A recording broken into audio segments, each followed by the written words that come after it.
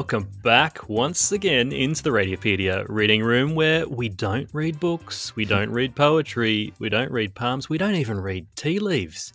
This is a radiology podcast. My name is Andrew Dixon, and joining me, like a tearing pain between the shoulder blades, it's my co-host Frank Gaylard.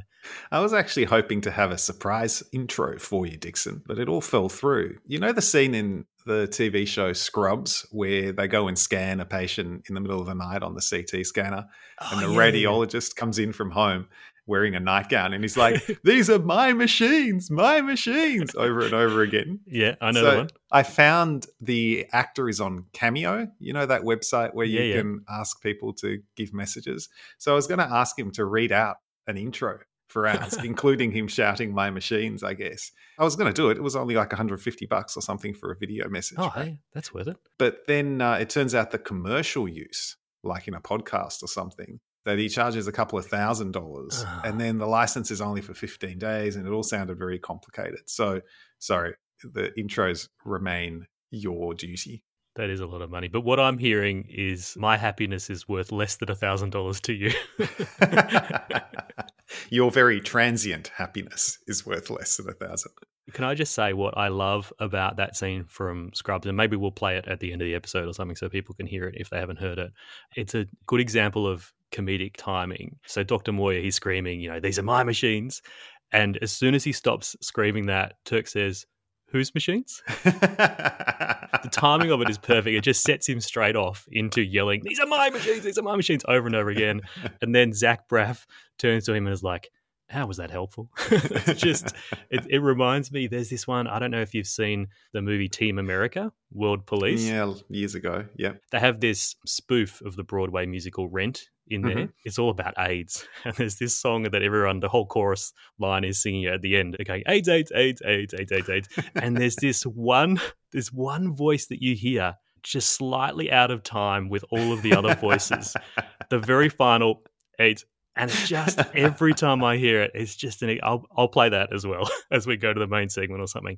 It is just, you wouldn't have written it. Like, it's not as if it's written funny. It's just the way in which the performer gets the timing perfectly correct. Timing is everything, Dixon. Have you ever received or used a Cameo?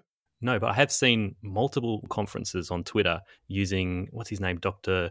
Glockenflecken, to record cameos to announce their event. You know, to me, it feels a little bit lame. I think this whole culture of celebrity endorsements and stuff just feels a bit weird to me. What about you? What do you think of Cameo? The only Cameo I've received was from one of the networks that does advertising on Radiopedia. Actually, it was a network that's been trying to do advertising on Radiopedia. And so somehow they found out that I followed Formula One, and they paid for a cameo from the CEO of McLaren Racing, Zach Brown. Not Zach Braff. Zach Braff would have been a good Zach Braff would have been funnier. But yeah. So he's just sitting there in his, you know, in a dirty T-shirt. He's unshaven. He's in his lounge room or in the kitchen or something. And he's clearly just sitting down to do a whole bunch of these. And it's so, it made me feel really dirty. Yeah. There's something about Cameo that these people that you really like on a TV show or whatever, that for $150, they're like, "Hi there, Frank Gaillard. We're big fans of Radiopedia, and we'd love, you know, to keep doing it." And it's like, oh, how are you prostituting yourself for $150 to do this? Having said that, maybe we should go on Cameo.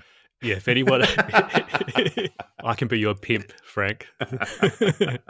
Please send your requests to me and I'll negotiate a price with Frank for him to read whatever you like.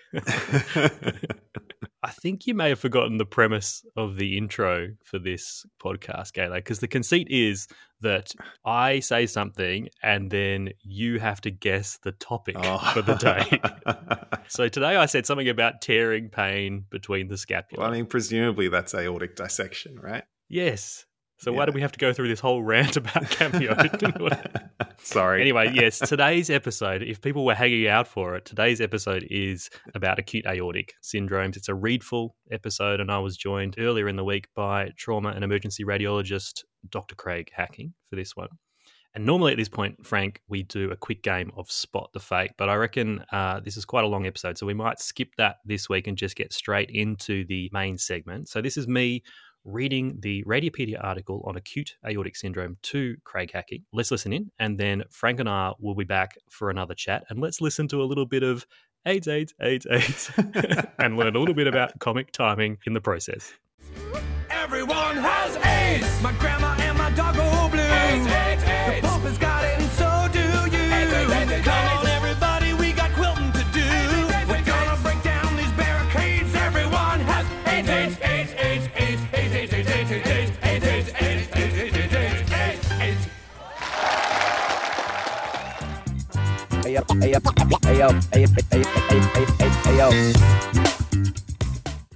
Joining me now all the way from Brisbane, Australia, it's trauma and emergency radiologist, anatomy enthusiast, and wannabe professional golfer. It's Associate Professor Craig Hacking. How you doing, mate? First appearance on the podcast. Yeah, g'day, Dixon. How are you? It's been a long time coming. Yes, well, finally invited you along. I thought you'd put your hand up very quickly as soon as we started. You'd be like, oh, yes, I want to come on. Yeah, I've had a bit of a strange year. I've been taking some time off and just reassessing career goals and all that. But I'm glad I've got some time in the second half of this year to continue to contribute to Radiopedia in multiple ways. And, thank you very much for the invitation to do this. Although I feel a bit unprepared because I'm quite thirsty. I haven't had time to make my favourite cocktail. I see you're happily enjoying one. Yeah, I've got a Negroni here. It's the traditional cocktail of the podcast, the official podcast cocktail. What would you have if you had the time to make one? Ooh, my two favourites kind of alternate, probably Sazerac and a Manhattan, a perfect Manhattan. But I like rye-based cocktails. But what's that? Is that number 4 or 5 for you? Just one per podcast episode. That's enough. I did one podcast where I had 2, and that got a little bit loose towards the end. So I've learnt just one. But we should have that rye-based cocktail next time you're on. That sounds exciting. Yeah, I look forward to it. So I wanted to select an emergency radiology topic for this Readful podcast episode, Craig. And I remember back to a lecture that you gave about a year or so ago that I really enjoyed, and that was on acute aortic syndrome. So I thought we might tackle that again today, if you're all right with that. Yeah, Dixon, that sounds good. So there's a main article for it on Radiopedia, and then there are 3 offshoot articles with more detail about each of the conditions. If I read all of them, that'd be too much and quite repetitive. And if I read just the main article, that would be too little. So what I've done is I've put together a little bit of a mix and match to read to you today, Hacking, hopefully to get the right balance. And then if we have time, I'm going to throw in a couple of my little random questions as we go along. Should we crack into it? Yeah, mate. No time like the present. So, acute aortic syndrome describes the presentation of patients with one of a number of life-threatening aortic pathologies that give rise to similar clinical presentations. Exactly which entities are included under the umbrella term acute aortic syndrome varies somewhat from publication to publication. 3 conditions are generally included, sharing epidemiological and clinical presentation, as well as having overlapping and sometimes coexisting imaging features. And they are, number 1, aortic dissection, number 2, aortic intramural hematoma, and number 3, penetrating atherosclerotic ulcer. And then it says, although some authors also include aortic aneurysmal rupture and traumatic aortic injury, this article will limit itself to the aforementioned 3. That's the intro. Yeah, and it's quite a good intro, like a lot of the Radiopedia article intros, because it's a nice, concise summary right from the very start. And what I like about it is it identifies that it's just not one pathology. We now know that there are a handful of pathologies that are all interlinked. Sometimes you have them coexisting with each other. Some of them are precursors for other pathologies, but it really is important to understand that it is a syndrome based on a spectrum of pathological and imaging findings. And the epidemiology is really the same for all of them, essentially. That's the next section of the article. So epidemiology. Generally, patients are elderly, more frequently male, and with a long history of hypertension. Additionally, connective tissue disorders, for example, Marfan syndrome and Ehlers-Danlos syndrome, as well as bicuspid aortic valve and annulo-aortic ectasia are risk factors, particularly for aortic dissection. And atherosclerosis is also a risk factor in the case of penetrating atherosclerotic ulcer. they're the typical patients that we see, right? And anyone under, 55, 60, you've really got to consider, is there some underlying connective tissue disorder that's predisposing this patient to one of these pathologies? We'll move on to clinical presentation. So for all three conditions, patients typically present with acute aortic pain characterized by severe chest pain that has a tearing and sometimes migratory character. The location of the pain correlates with the location of pathology. So pain located anteriorly in the chest or in the neck and jaw typically denotes ascending aortic involvement, while pain in the back and abdomen suggests descending aortic pathology. And as we would expect, hypertension is often present at the time of presentation.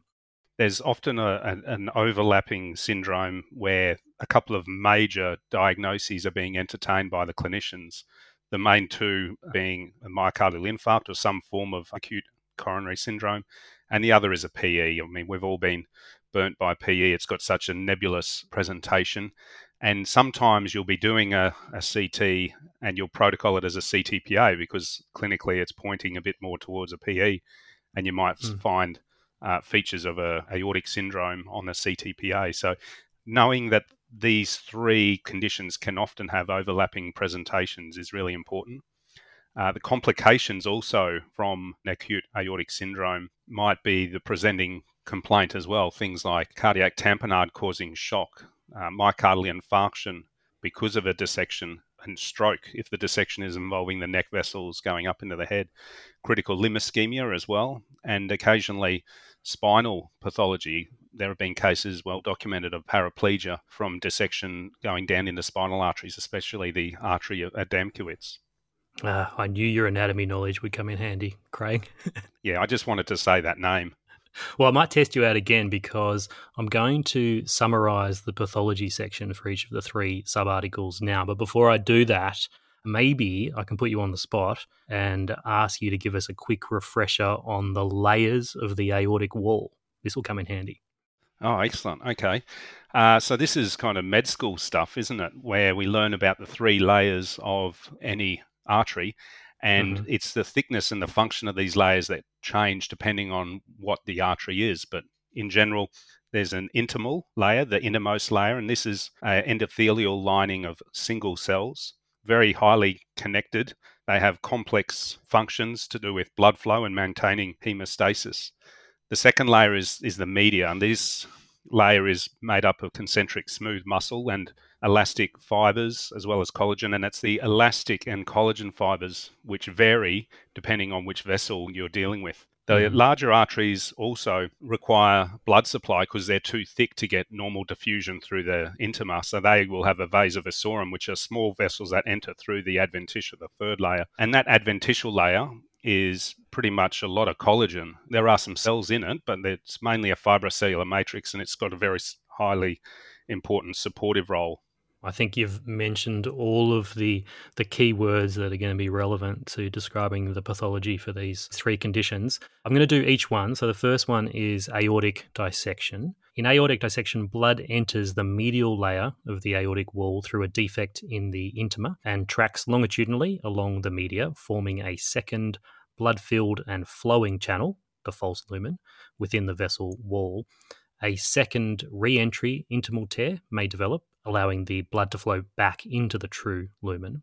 The pathogenesis is usually medial degeneration secondary to hypertension, as we've heard, leading to the intimal tear, or via penetrating atherosclerotic ulcer, which we'll come to shortly. The next one is aortic intramural hematoma. So this is a contained hemorrhage into the aortic wall, usually from spontaneous rupture of the vasa vasorum, which you just described, without an intimal tear and therefore without flowing blood in a false lumen. So just blood within the actual medial layer. Alternate mechanisms for the development of intramural hematoma include thrombosis of a false dissection lumen, progression from a penetrating atherosclerotic ulcer, and traumatic medial injury. And intramural hematoma weakens the aorta and may progress either to outward rupture or inward disruption of the intima, the latter leading to aortic dissection. So you can already see there's some interrelatedness between those first two. And then the third of our aortic syndromes is the penetrating atherosclerotic ulcer. So the pathology for that is an ulcerating atherosclerotic lesion that penetrates the intima and progresses through the internal elastic lamina into the media. While they may resolve or be stable, they can also progress into intramural hematoma and aortic dissection, saccular aneurysms, and spontaneous aortic rupture. There you go. Yeah, and these three, like you said, are all interrelated. So much so that I had some old cases on Radiopedia where I just went, "Oh yeah, it's a dissection with maybe a little bit of intramural hematoma." And then preparing that talk that I presented last year, I went back over these cases, and the closer you looked, the more you could describe a couple more of these interrelated pathologies. And like we said right at the start, this is why it's so important to identify it as a spectrum. So the final little bit in this pathology section is classification.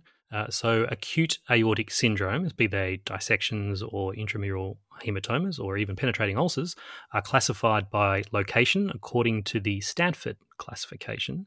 So type A involves the ascending aorta or the arch, with or without descending aortic involvement.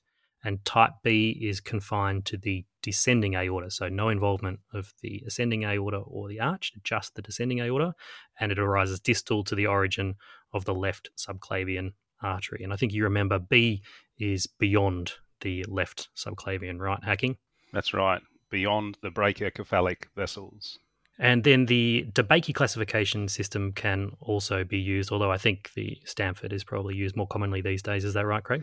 Yeah, absolutely. And DeBakey originally described 3 types, but I think pretty quickly the Stanford A and Stanford B took over because it's so simple in the way that it guides immediate management, which we'll talk about later. Now, before we move on to the next big section of this article, Craig, which is the radiographic features, it's time for a random question. You ready? Oh, yeah. Hell yeah. All right. What is your favourite imaging study to report? I reckon I could guess this one. It's going to be something trauma. Oh, anything normal. No, in seriousness, yeah, it's kind of exciting to be in the room when a big traumatic pan scan is occurring and there are doctors and nurses flying everywhere and you're kind of holding the answers, which is pretty cool. So I like being involved with hot reads like that. Gets me off my chair and gets me into the CT room to talk with and collaborate with clinicians. So that's pretty good. How often are you doing that kind of hot read? I would say if I'm in the emergency reporting room all week, I would say nearly once a day. Okay. Yeah. And maybe I tend to want to do that. I certainly do it with strokes. We're a major clot retrieval centre, and so there's quite a lot of strokes that we got to get out of the chair and give them a hot read. But yeah, hand scans I think are quite exciting. I also like the run-of-the-mill emergency limb X-rays for minor trauma, fractured ankles and fingers and thumbs and feet, and most of the time it's obvious, and that the janitor walking behind you will tap you on the shoulder and say, "Wow, look at that knee fracture."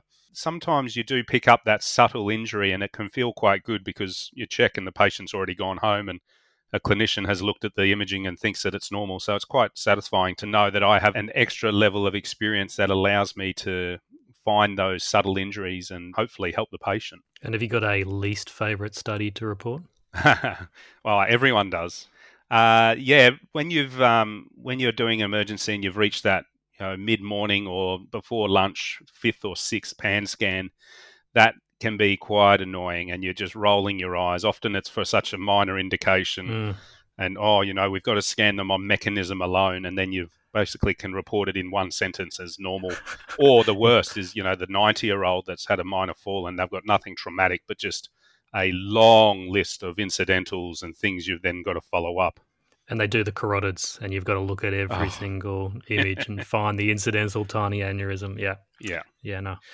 Should we move on to the big section here, so the radiographic features? Yeah, let's do it. Imaging of suspected acute aortic syndrome typically involves CT of the chest, as it is readily available, fast to acquire, has been shown to have very high sensitivity and specificity, and is able to image not only the aorta, but also the remainder of the neck, chest, and abdomen.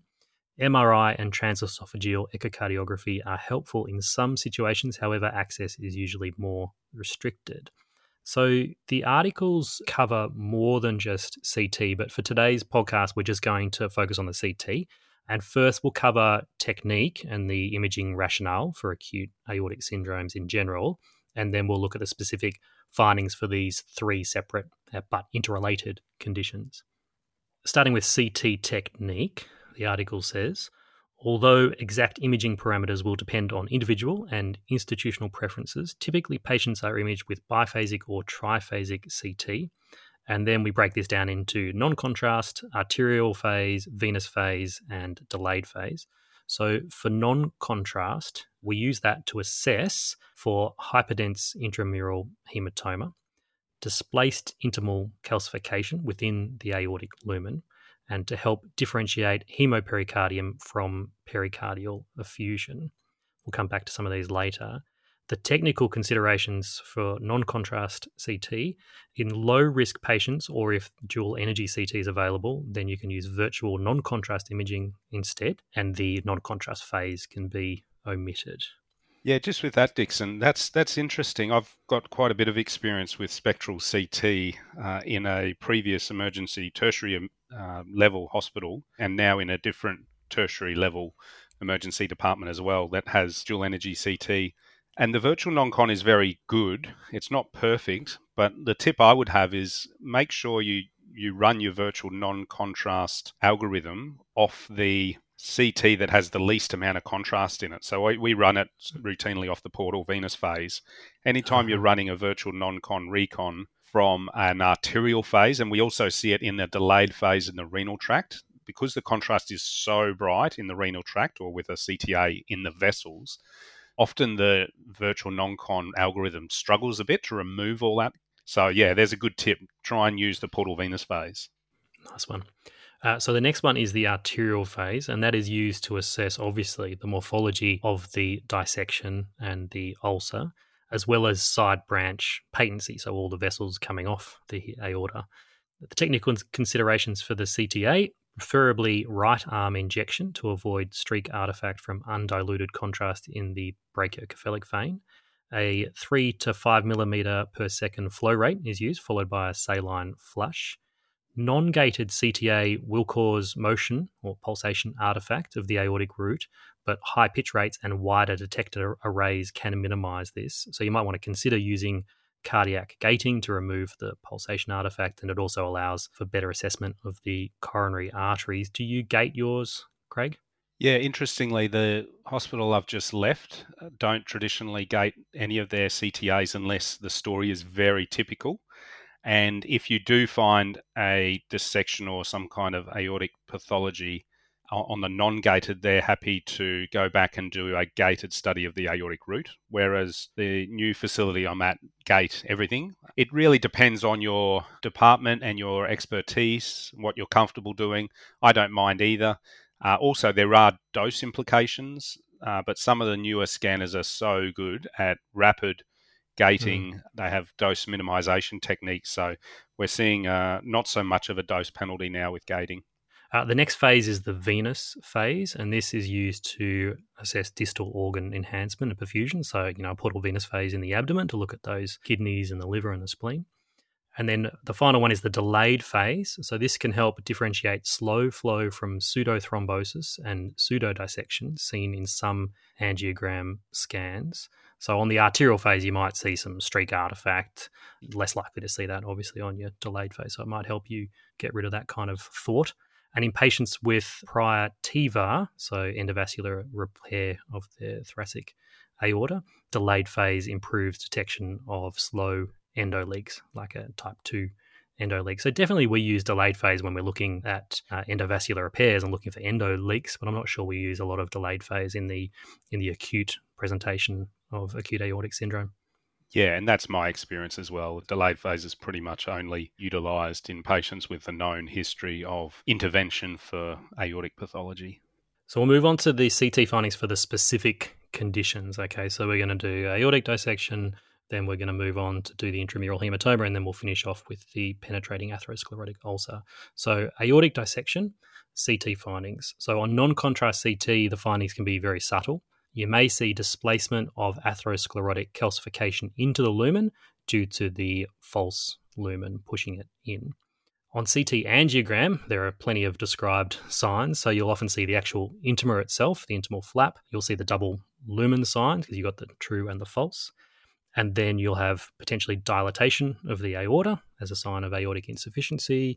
Another sign is the Mercedes-Benz sign or the triple barrel sign. So this, I think, is where you get, is this right, Craig, where you get a false lumen and then off the false lumen you develop a second false lumen. And that's where you get the 3. Yeah, I think so. I haven't seen one myself apart from, in exam preparation and Radiopedia. So yeah, no doubt there's one on Radiopedia. And then the final little CT angiogram sign we have written here is the windsock sign. And I think that is where the false lumen is completely circumferential around the true lumen. So when you're looking at it in the axial plane. Yep. An essential part of the assessment of aortic dissection is identifying the true lumen, as the placement of an endoluminal stent graft in the false lumen can have dire consequences. Distinguishing between the two is often straightforward, but not always. A number of features are helpful. So we're just going to run through ways to differentiate the true lumen from the false lumen here. So starting with the true lumen, this is often compressed by the higher pressure false lumen and therefore is often the smaller of the two. So contrary to what you might think, the true lumen is often smaller than the false lumen. The true lumen has outer wall calcifications and often it's contiguous with the aortic root. So that's a useful one, isn't it, Craig? If you follow it back to the aortic root, often that's where that'll be the true lumen rather than the false lumen. Yeah, absolutely. And the other really useful one is that the origins of the celiac trunk, the SMA, and the right renal artery almost always, in my experience, arise from the true lumen, and that's supported in the literature as well. Whereas the false lumen, so this is often larger, as we said, due to the higher luminal pressures. It's often lower in contrast density due to delayed opacification, but it does depend a little bit on the phase you're looking at. But in the CTA, the arterial phase, the false lumen is usually lower density. Typical location, this is useful as well. So the false lumen is usually located in the right anterolateral aspect in the ascending aorta, and then it kind of spins around, doesn't it? And it becomes into the left posterolateral aspect of the descending aorta. So that's another useful little tip. The beak sign is the acute angle formed at the edge of the false lumen in aortic dissection. So if you see an acute angle there, that's a sign that you're looking at the false lumen. The cobweb sign, these are slender linear areas of low attenuation specific to the false lumen due to residual ribbons of media that have incompletely sheared away during the dissection process. So obviously you're not going to get those little bits of media floating around in the true lumen. They're only going to occur in the false lumen. So if you see that cobweb appearance, that suggests you're looking at the false lumen. Remember, the false lumen may be thrombosed and seen as a mural low density. That's often in the setting of a chronic dissection. And the left renal artery, in contrast to what we said with the true lumen, the left renal artery is the one that typically arises from the false lumen. So that's the one that's more at risk of becoming ischemic. Yeah, there's a lot of them, aren't there? Yeah. Like with a lot of things in radiology, when you have to learn a long list, you're not going to see all of these signs in every case. You're going to see one or two. You've just got to be aware that there are multiple ways to determine what is the true lumen and what is the false. One that's not really written there, which I doubt I'll ever edit and put in the article because it's just kind of some dumb idea that I made up. But it seems to me when you're dealing with anything from the arch vessels down, on axial view, it just always seems like the true lumen we know is smaller and it's normally more dense. But to me, it's round. It's like a full moon, whereas the false lumen, bigger, we know, less dense, we know, but it's more like a quarter moon, like a banana encircling part of the circumference of that aorta when you're looking axially. So I guess that's kind of the beak sign, isn't it? Is. But just another way of putting it, you're kind of looking for that banana kind of shape, those acute angles for the false lumen. Then the article goes on and says chronic dissection flaps are often thicker and straighter than those in acute dissections. And then we've got a little section here that says the CTA radiology report should include at least, and it just has a nice little checklist of things you should mention in your report. So I thought I'd read it out. So the proximal and distal extent of the dissection should be described. The location of the intimal tear, if you can spot it. Associated other forms of acute aortic syndrome, so whether there's intramural hematoma or whether you think there's a penetrating atherosclerotic ulcer. the aortic size, so the largest orthogonal measurement, that's going to be useful for risk of rupture, but also planning for potential endovascular treatment. Involvement and supply, so where the true and the false lumen run, and therefore which branches are coming off which. Presence of thrombosis in the false lumen. And finally, signs of organ ischemia or vessel occlusion. So a nice little checklist. So like you, I work in an educational setting, so we do a lot of training of registrars, or what the Americans would call a resident in radiology. And I just say those 7 points and say, describe from start to finish what's happening with this dissection. And sometimes it's as simple as listing all the major arteries that come off the aorta and just saying true lumen, false lumen, true lumen, false lumen. I remember a case when I was very junior. One of my colleagues at the time had reported a whole scan, and the report was great, but what was missed was the fact that one of the femoral arteries was completely not enhancing. You've got to look all the way down to the full distal extent and just make sure any branches are enhancing. Absolutely. You're concentrating on what's going on in the chest and in the aorta. You've got to remember to keep following it, because it can head up into the carotids, can head down into the iliacs and down into the femorals. All right, we'll move on to the next one. So this is the aortic intramural hematoma, so the CT features. So this is the one where the non-contrast CT is particularly helpful. So acute intramural hematomas appear as focal, crescentic, high attenuating, so 60 to 70 Hounsfield units, regions of eccentrically thickened aortic wall on non-contrast CT. This is known as the high attenuation crescent sign. A narrow window width is essential for identifying subtle lesions. Intimal calcification may be displaced inwards, also best appreciated on the non-contrast phase, as opposed to mural thrombus, which will displace the calcification away from the opacified lumen.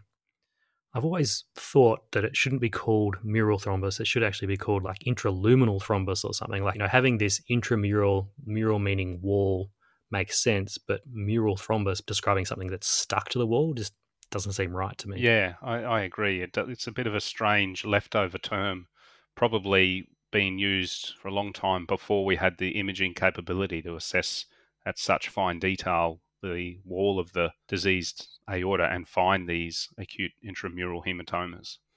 So the wall hematoma will be low attenuation in relation to the aortic lumen on post-contrast CT and can be far more subtle, hence the importance of non-contrast CT in an acute aortic syndrome protocol. Unlike aortic dissection, no intimal flap is present on the CTA and no false lumen. Importantly, on follow-up imaging, contrast may be seen within an intramural hematoma in two scenarios. Now, it says follow-up, but this can also happen on the initial acute scan as well, Craig, is that right? Yeah, absolutely. So these two things are, I'll just list them first, so intramural blood pool, and the second one is ulcer-like projection. First time I heard these was when you were giving your lecture, Craig, and I think they're useful terms to kind of go through. So intramural blood pool, this is a small region of contrast accumulation within the intramural hematoma, often via a peripheral connection with an intercostal or lumbar artery, and there should be no or minimal communication with the true lumen. So it's not a dissection. This blood is thought to be coming in via an intercostal or a lumbar artery, so that little bit of enhancement from that. It often regresses with no adverse prognostic implications. So that's intramural blood pool, usually regresses, not a huge problem. And I like to think of these, once again in my simple, dumb mind, as little infundibuli that are in the wall of the aorta. We see infundibuli, particularly up in the circle of Willis, that can mimic a little aneurysm. But I see these in my mind as those little triangular or rounded, they're only 1 or 2 mil wide, bits of contrast in the wall, and often you'll find a little vessel that leads into it. The ulcer-like projection is the second one. So ulcer-like projection, this is a new intimal disruption, so not present on the original CT if you have one. And this has a wide neck, and they're usually progressive, and they enlarge, and they herald a very poor prognosis. Craig, can you go into a little bit more detail on that? Yeah, to me, they're just the same as a penetrating atherosclerotic ulcer that we're about to talk about, but without the atherosclerotic component. It's really important to be able to differentiate these two, the intramural blood pool versus the ulcer-like projection, because there is a substantial difference in their prognosis. And it's probably best that we chat about this after we talk about the penetrating atherosclerotic ulcer. Oh, sounds exciting. All right, I'll move on to that one then. So, penetrating atherosclerotic ulcer. On CTA, the typical finding is a contrast-filled outpouching of the wall of the aorta or into the thickened aortic wall in the absence of an intimal flap or a false lumen. The protrusion is said to resemble a mushroom and can appear similar to an ulcerated plaque. These can progress to an intramural hematoma and indeed often have an adjacent intramural hematoma. There is usually extensive atherosclerosis in other sites remote to the ulceration. So the idea here is that you have this atherosclerotic plaque which is on the wall of the aorta, and then you get this ulceration into it, and it goes so deep that it starts to penetrate through the intima into the medial layer. Is that right, Craig? Yeah, absolutely. And as we're about to learn, they can lead on to all kinds of trouble. So most commonly, penetrating atherosclerotic ulcers are located in the descending thoracic aorta. Ulcers of the aortic arch are less common, and they are rare in the ascending aorta. There are no validated imaging features for the prediction of the course of a penetrating atherosclerotic ulcer. It can be difficult to determine if a penetrating atherosclerotic ulcer is the source of a patient's pain or if it is an incidental finding. So I think something like 40% of them might be asymptomatic. In follow-up studies, an increasing maximal diameter and depth of the ulcer is an obvious sign of progression. However, there's currently no consensus for ulcer depth or diameter that warrants treatment. What are your thoughts on all that, Craig? Yeah, well, there's a lot there, isn't there? It's quite heavy, but I suppose keep coming back to this. These are all interrelated entities that form the spectrum. So you can have one or multiple of these, and they can lead on to each other. But just a couple of points. Penetrating atherosclerotic ulcer can lead on to intramural hematoma, which can obviously lead on to become a true dissection. They often are the precursor. And guess what? They form in atherosclerotic lesions, and these are in patients that typically are older and hypertensive. Now, in that talk that you mentioned of mine last year, I'd put in a couple of slides about when to worry about these, when to worry about an ulcer, when to worry about intramural hematoma. And just to summarize those, any depth of greater than 10 millimeters of an ulcer, any diameter greater than 20 millimeters, that's enough cause to make you worry, and I'm sure the vascular surgeons will worry along with me.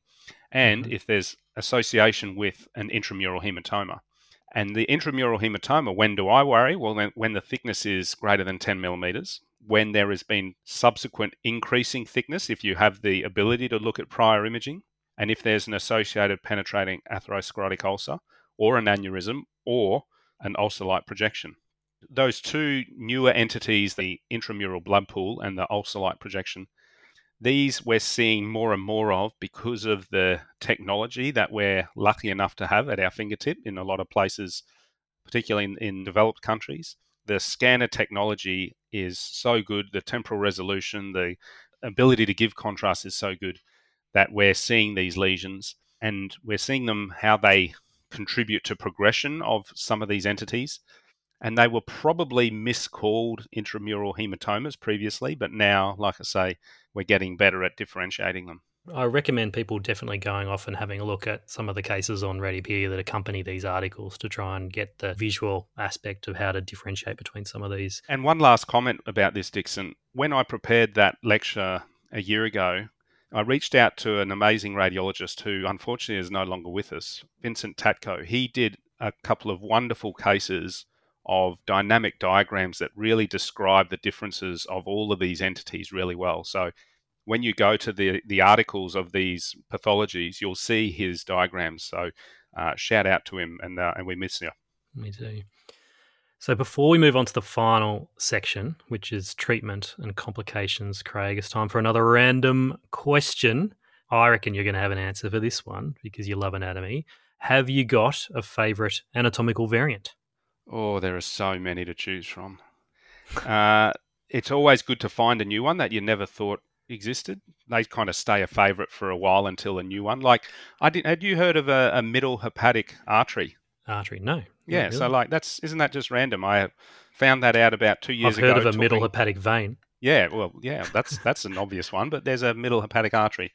I keep going back to vascular variants as my favourite, and probably because I've got a bit of a sentimental tie with it, would be a retroaortic left renal vein. I like them because before my radiology career, I did some vascular surgery and orthopedic surgery, and when I was acting as a vascular surgical trainee, we did a middle of the night ruptured AAA open repair, and there was a retroaortic left renal vein. And I can remember the vascular surgeon being so pleased that we were able to see it on CT, because the last thing that surgeon wants to do is put a cross clamp across the aorta and have an injury to that retroaortic renal vein, because those big blue veins, they bleed like stink, right? Mm-hmm. So I quite like that. And that reminds me, when we're reporting these vascular studies, it's really important to list some of those when they're relevant, when they're present, is to indicate in your report that these variants actually exist. It reminds me of some of the ones in the paranasal sinuses as well that can really help the skull base surgeon avoid doing something bad to an internal carotid artery or an optic nerve if you describe the presence of them. So should we finish this thing off by going on to the treatment and the complications? Yeah, absolutely. Let's bring it home. Treatment includes aggressive blood pressure control with beta blockers to reduce not only blood pressure but also heart rate and therefore relieve pressure on the aortic wall. The location of the pathology determines the need for surgery. As classically defined, I like this sentence, as classically defined and simply put, pathology involving the ascending aorta is treated with emergency open surgery, whereas distal disease that spares the ascending aorta is treated with medical therapy and or endovascular stenting. So with regards to aortic dissection, immediate surgical repair is indicated for type A dissection or for complicated type B dissections. For Stanford A intramural hematoma, surgical treatment is offered to prevent rupture and progression to classic aortic dissection, which occurs in about 30% of patients.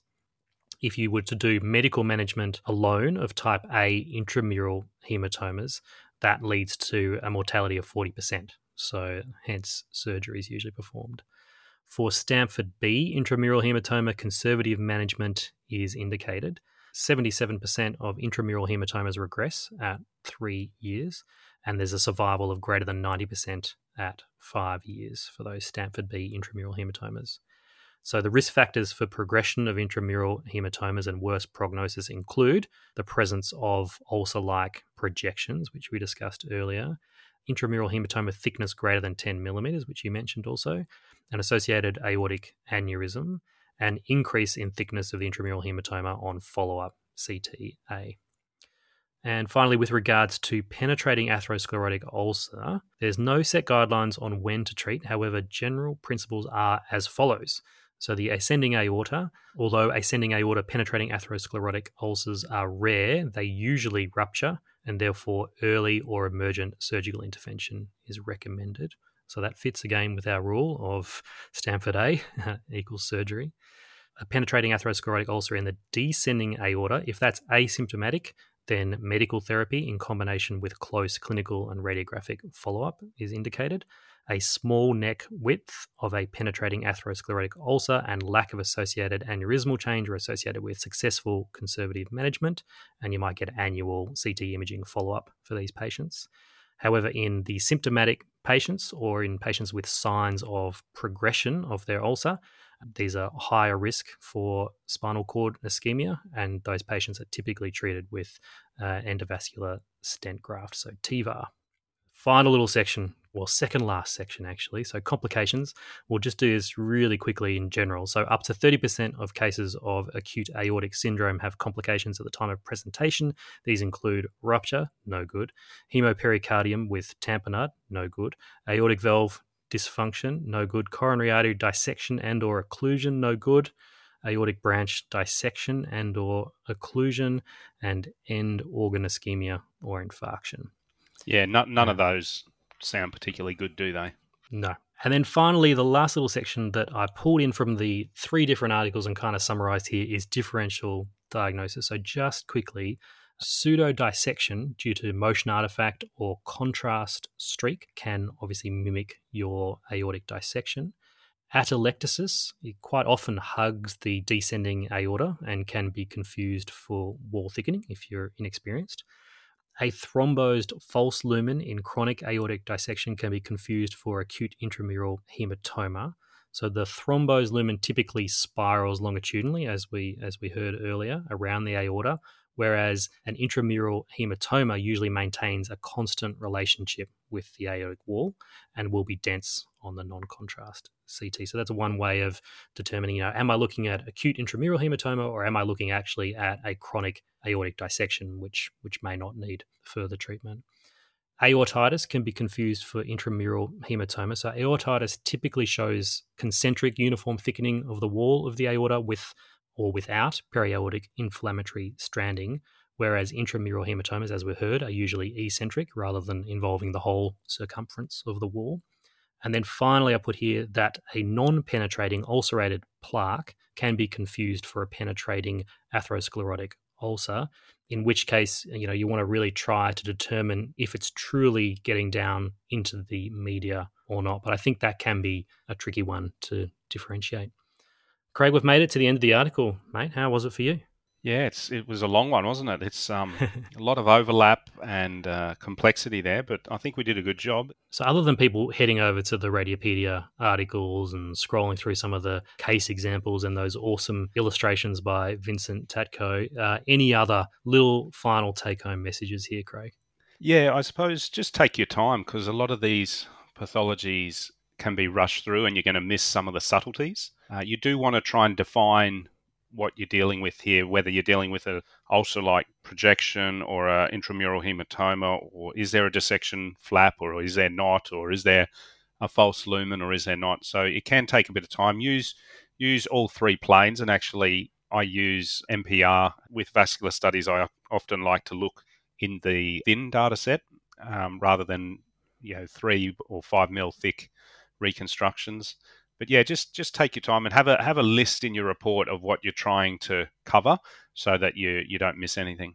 And the other thing I'd suggest is if you're not looking at a dedicated aortic study and you think there might be something unusual about the aorta, then don't be afraid to get the patient back for a dedicated aortic study to actually look at it in more detail. And also don't forget there's often past CT images on our patients, and if you spot a change in the appearance of the aortic wall, that can really change your assessment, right? So if the aortic wall has changed compared to the most recent scan, that's when you get worried. So don't forget to look for past scans.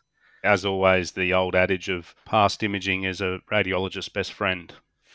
Well, that's it, Craig. It's been an absolute pleasure chatting with you today. You didn't disappoint me with a bit of random anatomical knowledge. And I am looking forward to bringing some new and updated anatomy and trauma radiology course content with your help to the website in 2024. Yeah, look forward to it, mate. And we'll have to have you back on another time, and maybe you could host one and read the article to somebody else, Craig. Something trauma-related, maybe? Yeah, would love to, but yeah, they're big boots to fill, mate. Oh, I don't know about that. I reckon you'd be pretty good at it. Been a pleasure. See you again soon, mate. Thanks, Dixon. Cheers.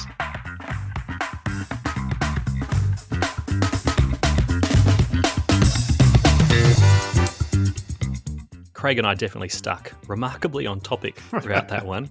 I didn't reference any plays or operas this time, and he didn't bang on about space or sports as he usually does. Yeah, he did mention cocktails, though.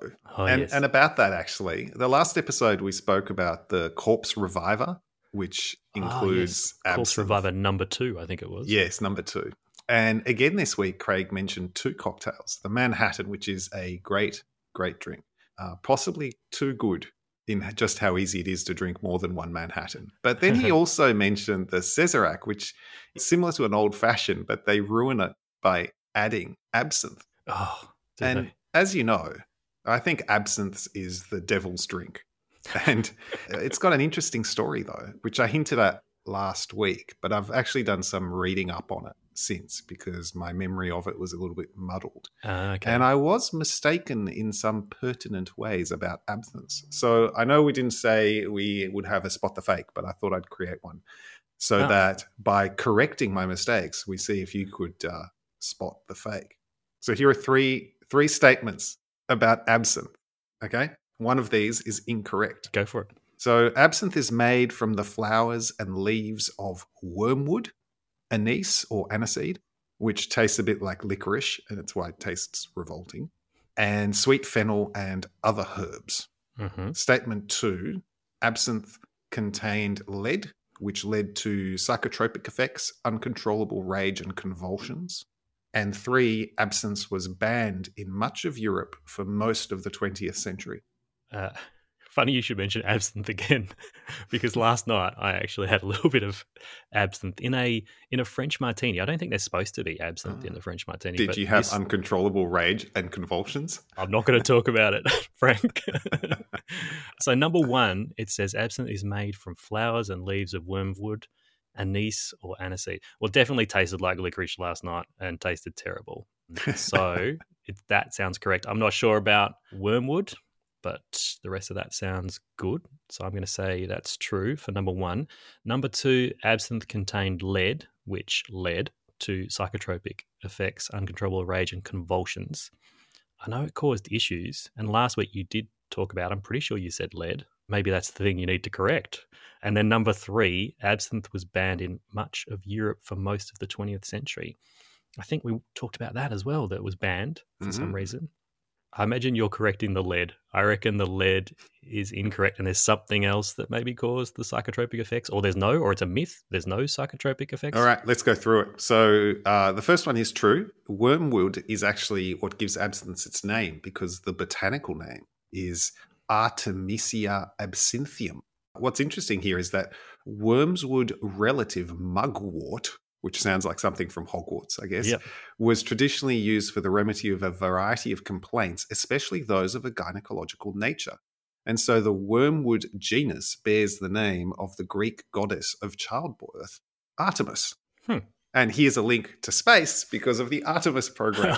So childbirth of going back to the moon. I don't understand why they called it child. Anyway, so that one's true. The second one was fake. It was not lead, which I incorrectly said it was lead. But in fact, it contains thulyl alcohol, which is from wormwood, which in high enough concentration does cause seizures and other problems. Back in the day, it was really high in concentration, up to 260 parts per million, which apparently is not high enough to cause those problems with just a normal drink. But if you really get drunk on it, you can have seizures. Is that what the artists were doing, the Bohemian artists? Yeah, that's right. But modern absinthe is like 30 times less. I think it's legislated at a maximum of 10 parts per million. So I couldn't find anything that said that lead was involved. That doesn't explain all of the green fairies I saw last night. And the last one was that it was banned, mostly because, like gin in England, in mainland Europe, particularly France, it was cheap and popular, and it was caused with lots of social harms of excess drinking. And the banning came through the temperance movement. But I thought this was really interesting because in America, the temperance movement led to the prohibition. Yeah.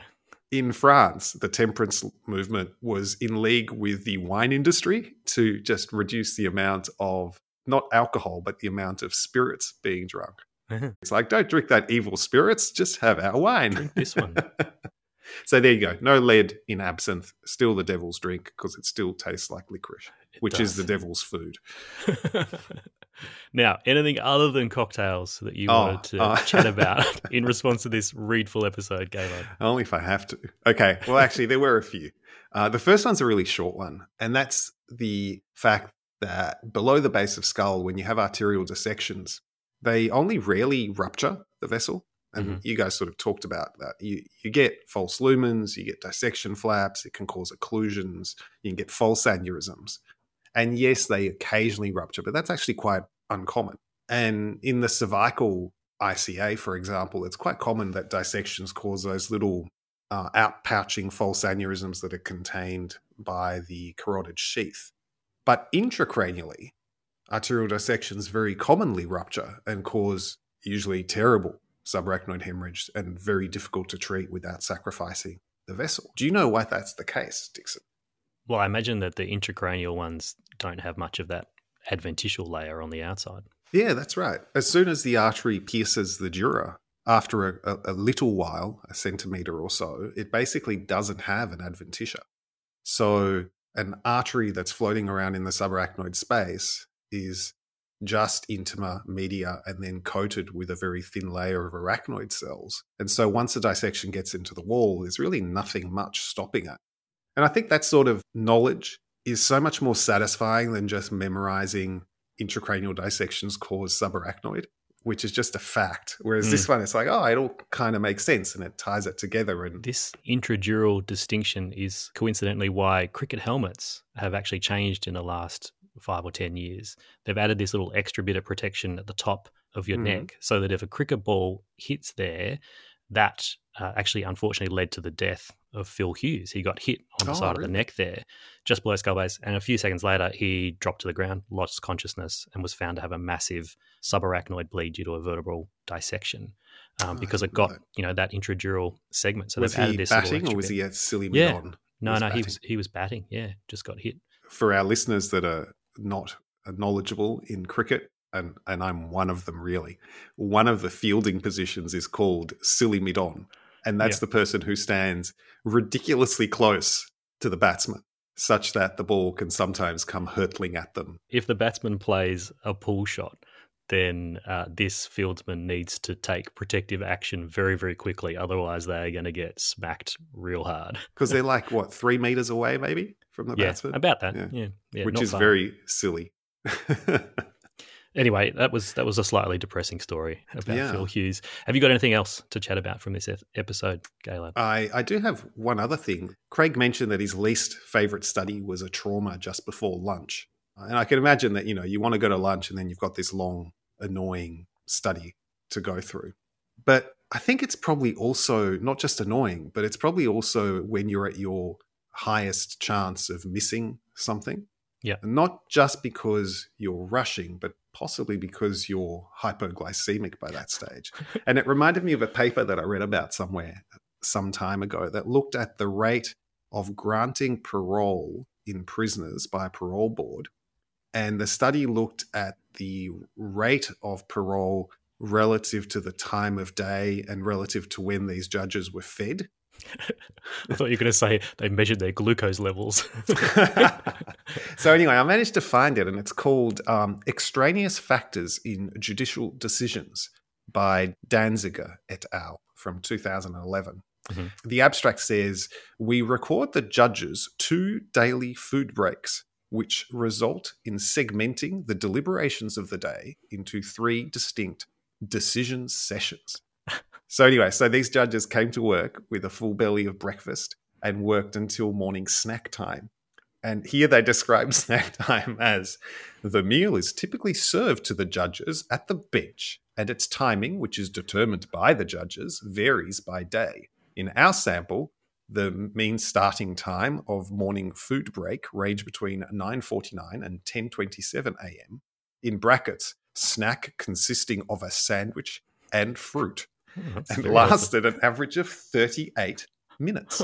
Now, it's 2 things. Firstly, to eat a snack of a sandwich and fruit and it takes you 40 minutes seems like quite a long time. And secondly, it sounds like these judges are like preschool, like kids, that someone comes in and gives them their little snack. Someone blows a whistle and he's like, oh, yes. It is the same time, though, having said that I go and get myself a coffee. 10:30, that's when I hit my coffee time. Anyway, so then they come back and they have another session until lunch, and then they have a session after lunch. This article found the percentage of favourable rulings, meaning you get granted parole, drops gradually from approximately 65% at the start of a session to nearly 0 within each decision session, and then return abruptly to 65 after the break.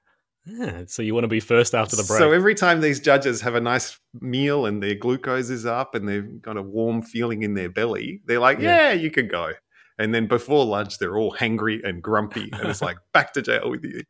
I'm not sure if this relates directly, but quite often if I'm in trauma and emergency and I have a co-reading list to get through in the morning, it's often a really long list, I will use the incentive of going and getting a coffee as my way of getting through the list. So I'll say, all right, once I've done all of these co-reads, I can go and get a coffee. And then I know once I've done that, got the coffee, come back, I'm doing a fresh task. I'm no longer Yeah. doing co-reads. I'm now doing some primary reporting. I do the same. That psychologically helps me. I think I get through it more efficiently. I'm less likely to get distracted because I know that I've really got to get through all these.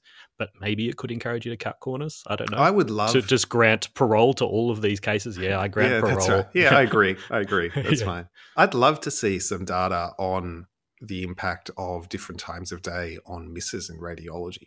Because there's no doubt that when you're getting close to going home and it's Friday afternoon, there's an incentive there to speed up a bit. And there must be now with PACS where we, record discrepancies, etc. We should have the data at least to look by time of day, maybe. Maybe next Hostful you can see if you can find some of that data and present to us. Or even better, if someone knows of that data and just sends us the link, that'll take much less time. Now, anything else to chat about from this one? Okay, one last thing, which is only just to echo something that you said at the very end, which is where if you're uncertain about a finding or if the study's not quite right, that you shouldn't be scared to image again. And I think that's important because we spend a lot of time complaining about all the stupid requests.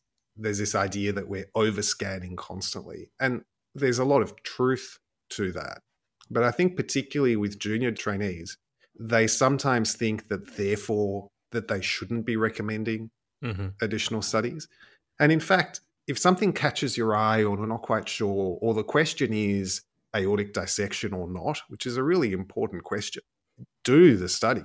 Don't hesitate. That's not the time to hesitate. We do far stupider studies every day of the week for much less important causes than a radiologist has an inkling that maybe something's not quite right. I think you just have to have a fairly low threshold when the question is so important to actually make sure the study is able to give you the answer, because a study that doesn't give you the answer is actually a bigger waste than a repeated study. A radiologist asking for a further test is very different to a referrer asking for things that you think are inappropriate, because you're using your imaging judgment to say, look, I'm seeing this here, but I need more detail in order to make an assessment. It's different to knocking back a request from a referrer. Yeah, that's right. They're very different things. That reminds me of a saying that when I was a medical student, there was a ED doctor who was visiting from the US. He was a character straight out of Scrubs. He had the full white coat, a massive mustache. He was a bit like Ted Lasso as a doctor. But he had a saying that was, just because you got burnt drinking soup does not mean you blow on yogurt. And this is yogurt. That's very true. And after he said that, you probably sat him down and told him your story about how you hate deep teaspoons. With a passion. Imagine eating absinthe-flavoured yogurt with a deep spoon. That would be awful. We better wrap this one up. Gaylard, how can people get in contact with us? Well, we're at Radiopedia on Twitter and Instagram, as well as at Frank Gaylard and at Dr. Andrew Dixon.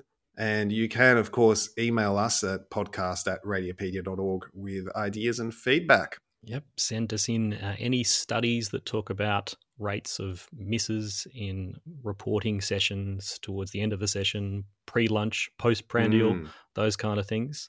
And if you want to help support Radiopedia, then you can become a paid supporter via the website or purchase an all-access pass to our online courses and conference. In doing so, you'll be helping us to give free conference access to people in 125 low and middle-income countries. And don't forget, what else can people do to help out, Frank? You can also help out by leaving us a 5-star review in the podcast app of your choosing. Excellent. All right, I'll read the little sign off here, and then maybe we'll play a bit of These Are My Machines. And we'll catch you all again sometime soon in the reading room. Stay right, everyone. Bye-bye. Stay rad. These are my machines. My machines. See you next week. Bye-bye.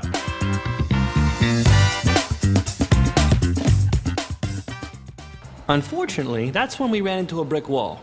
I'm head of the radiology department.